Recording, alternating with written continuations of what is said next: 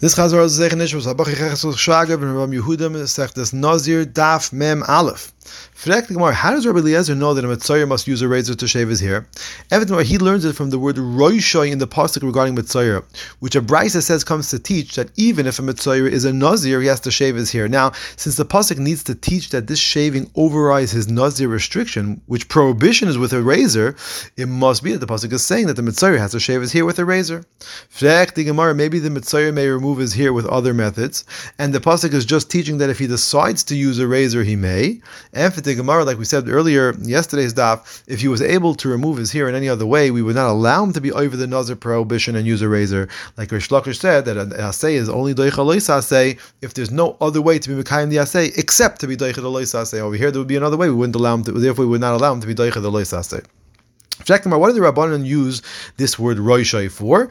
And for the Gemara, they use it to teach that the Mitzayer must shave his entire head, even though it would cause him to be over the lav of Leisakifu Pe'as Roishchem.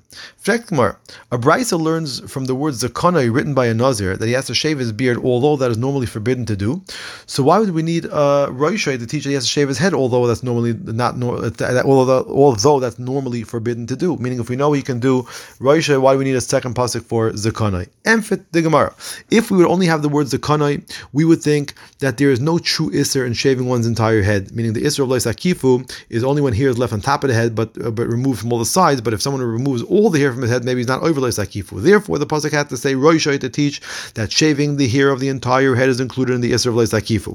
If the pasuk would only say Roishai, we would learn that an asay overrides a lois asay, and we would learn that shaving the entire head is included in the Isser of lois akifu, but we would not know that the shaving of the Mitzayer has to be done with a razor, since one is over lois akifu, even if his head is shaven by means other than a razor. The pasuk therefore has to say Zakonai to teach that it has to be done with a razor, because shaving the beard is only usher, like we know, when it's done with a razor.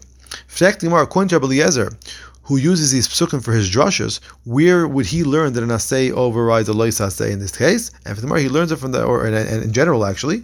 And for the Gemara, he learns it from the pasuk that tells us to wear tzitzis, even though doing so involves the Isser of shatnez. So you see from over there that asay is doicha a lois asay.